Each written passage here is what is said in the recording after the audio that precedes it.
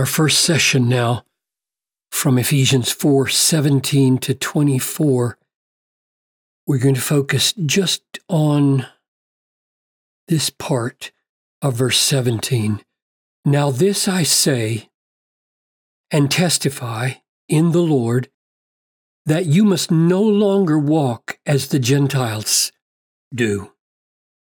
In the futility of their minds, they are darkened in their understanding, alienated from the life of God because of the ignorance that is in them due to the hardness of their heart.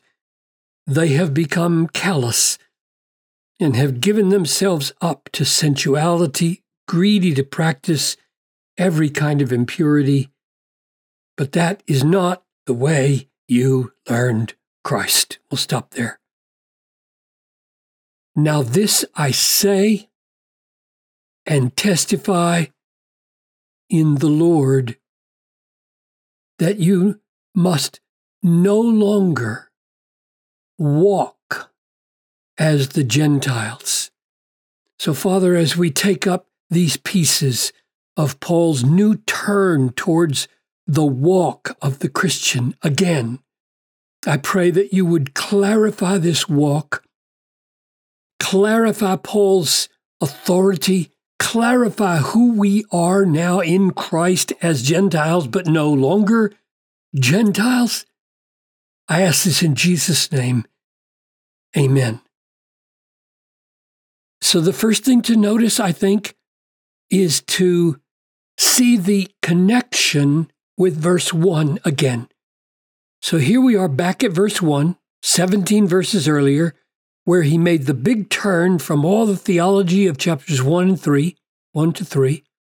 And he says, I therefore, a prisoner of the Lord, urge you to walk, there's that word, walk in a manner worthy of the calling to which you've been called. So he began this chapter in this whole section. I think chapters 4 through 5 are a description of this walk, a walk in a manner worthy of the calling that goes back to chapters 1 to 3 and how God went about saving us and the condition we are in now as called by God. So he says now in verse 17, he returns to this summons to walk. Now this I say and testify, that you must no longer walk. So the first connection is verse 1, but this word no longer here, it is one word in Greek, reminds me of what went just before the immediately preceding paragraph where we were told that we are being built up into a unity of knowledge of the Son of God, to a mature manhood, to the measure of the stature of the fullness of Christ, so that we may no longer be children, tossed to and fro by the waves, carried about by every wind of doctrine, by human cunning and craftiness and deceitful schemes. Don't be like that anymore. Let your walk no longer be childish and unstable, but rather mature. So when you get to verse 17 here, and he says, so I say and I testify in the Lord that you no longer walk, he could have said as children, but he says as Gentiles, which I'll take up in just a second. But before we get there, let's go back to say and testify and in the Lord. He could have just said, now this I say, that you must no longer walk as the Gentiles. Why add, and I testify in the Lord? What do they add to I say? Well, say basically gives us the content. What does he say? He says, no longer walk as the Gentiles, but testify, make myself some room here, testify signals one of two things, maybe both. One, a court scene. He's in a court under an oath of truthfulness. Truth. So this word testify connotes, okay, you're a witness and you're in court and you're under oath. You better tell the truth. I am going to tell the truth. Or, two, it could be to call attention to the fact, yes, in a court, but a witness whose witness is a crucial witness because of having decisive evidence, right? So a witness is important with a testimony, not only because they're under oath, but because they've seen something.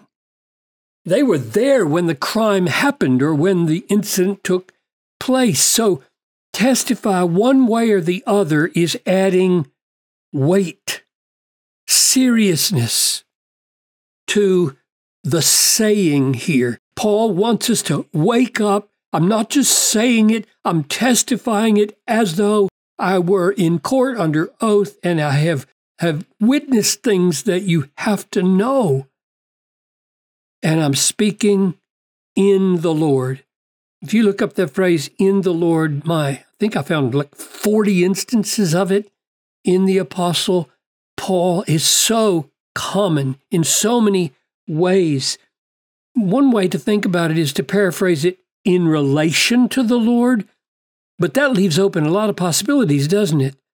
Because there's so many ways to relate. It could be in the sway of the Lord's power, or it could be in focusing on the Lord, or it could be in allegiance to the Lord, or it could be in oneness with the Lord.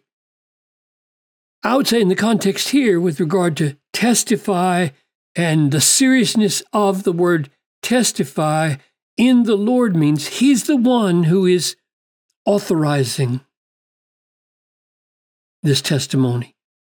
This is whom Paul has dealt with. This is whom he has seen. He's coming from his unique experience in relation to the Lord to bear this testimony, to speak these words, to call us no longer to walk a certain way. And I think the basic idea there would be, look, don't think that Christianity is just a set of ideas. Don't think it's just a condition about the future. Christianity is a walk. So don't walk as the Gentiles. So a word about the Gentiles. It says in chapter 2, verses 11 and 12, remember that at one time you Gentiles, so when he says don't walk as the Gentiles, they are Gentiles. And yet they're not Gentiles anymore in the flesh, or they are in the flesh, but they're no longer in spirit, I guess you could say. So they are Gentiles, meaning they're not Jewish people. They've come from the various ethnic groups and nations different from Jews, and they are in the church. Remember that you were at that time separated from Christ, alienated from the commonwealth of Israel, strangers to the covenants of promise, having no hope, without God in the world. And then you read in chapter 3, verses 1 to 6, I, Paul, a prisoner of Christ Jesus, on behalf of you Gentiles, I was called for you. Don't feel like second-class citizens in the body of Christ, in the church, assuming you have heard of how the mystery was made known to me by revelation. This mystery is that the Gentiles are fellow heirs, members of the same body, partakers of the promise of Christ Jesus through the gospel. So glory be to God that you are saved, Gentiles, because you are on an equal footing now with the Jewish saints in the church of God, in the body of Christ. So when he says, no longer walk as the Gentiles, this is not to demean their present condition as various ethnicities in the church. It is to say, once You were identified with the nations who walked in a certain way. We're going to talk about that next time. And now you are Gentiles in the Lord, and in that sense, not spiritual Gentiles anymore. You're a new race, a new priesthood, a chosen people. Just one last thing to look at, namely some more on this word walk. In chapter 2, verses 1 to 3, it says, "You were dead in your trespasses and sins in which you once walked." Now, next time we're going to go deep into what was wrong with the way they walked before they were made alive. They were walking, following the course of this world, following the prince of the power of the air, the spirit that is now at work in the sons of disobedience, among whom you all once lived, which is the same basically as walked in the passions of your flesh, carrying out the desires of the body and the mind, and were by nature children of wrath. You don't want to walk like this anymore. It was so futile and destructive. Chapter 2, verse 10, a few verses later, gives the alternative. For we are his workmanship, created in Christ. So whatever we were before, Jew or Gentile, we are new creatures now in Christ, created for good works, which God prepared beforehand that we should walk in them. This is the new walk.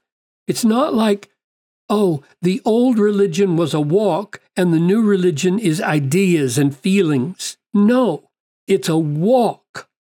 You might have heard people say, if you're newer to Christianity, you might even never have heard this phrase, but us oldsters, we sometimes say, well, they're not walking with the Lord, which is a sad statement that they're not walking in Christ. They're not acting as Christians. They either never were Christian or they're betraying their present faith. Just a couple of more pointers for walk. Ephesians 5, 1 and 2.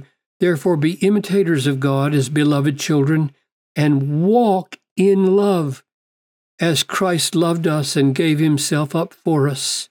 Or Ephesians 5, 8.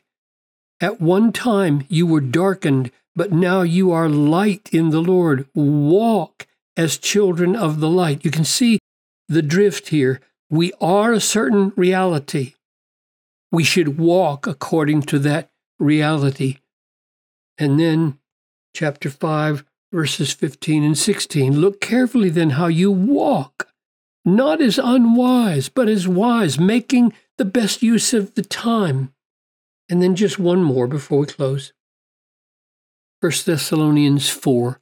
And the reason I'm going outside Ephesians here is because this way of saying it is peculiar.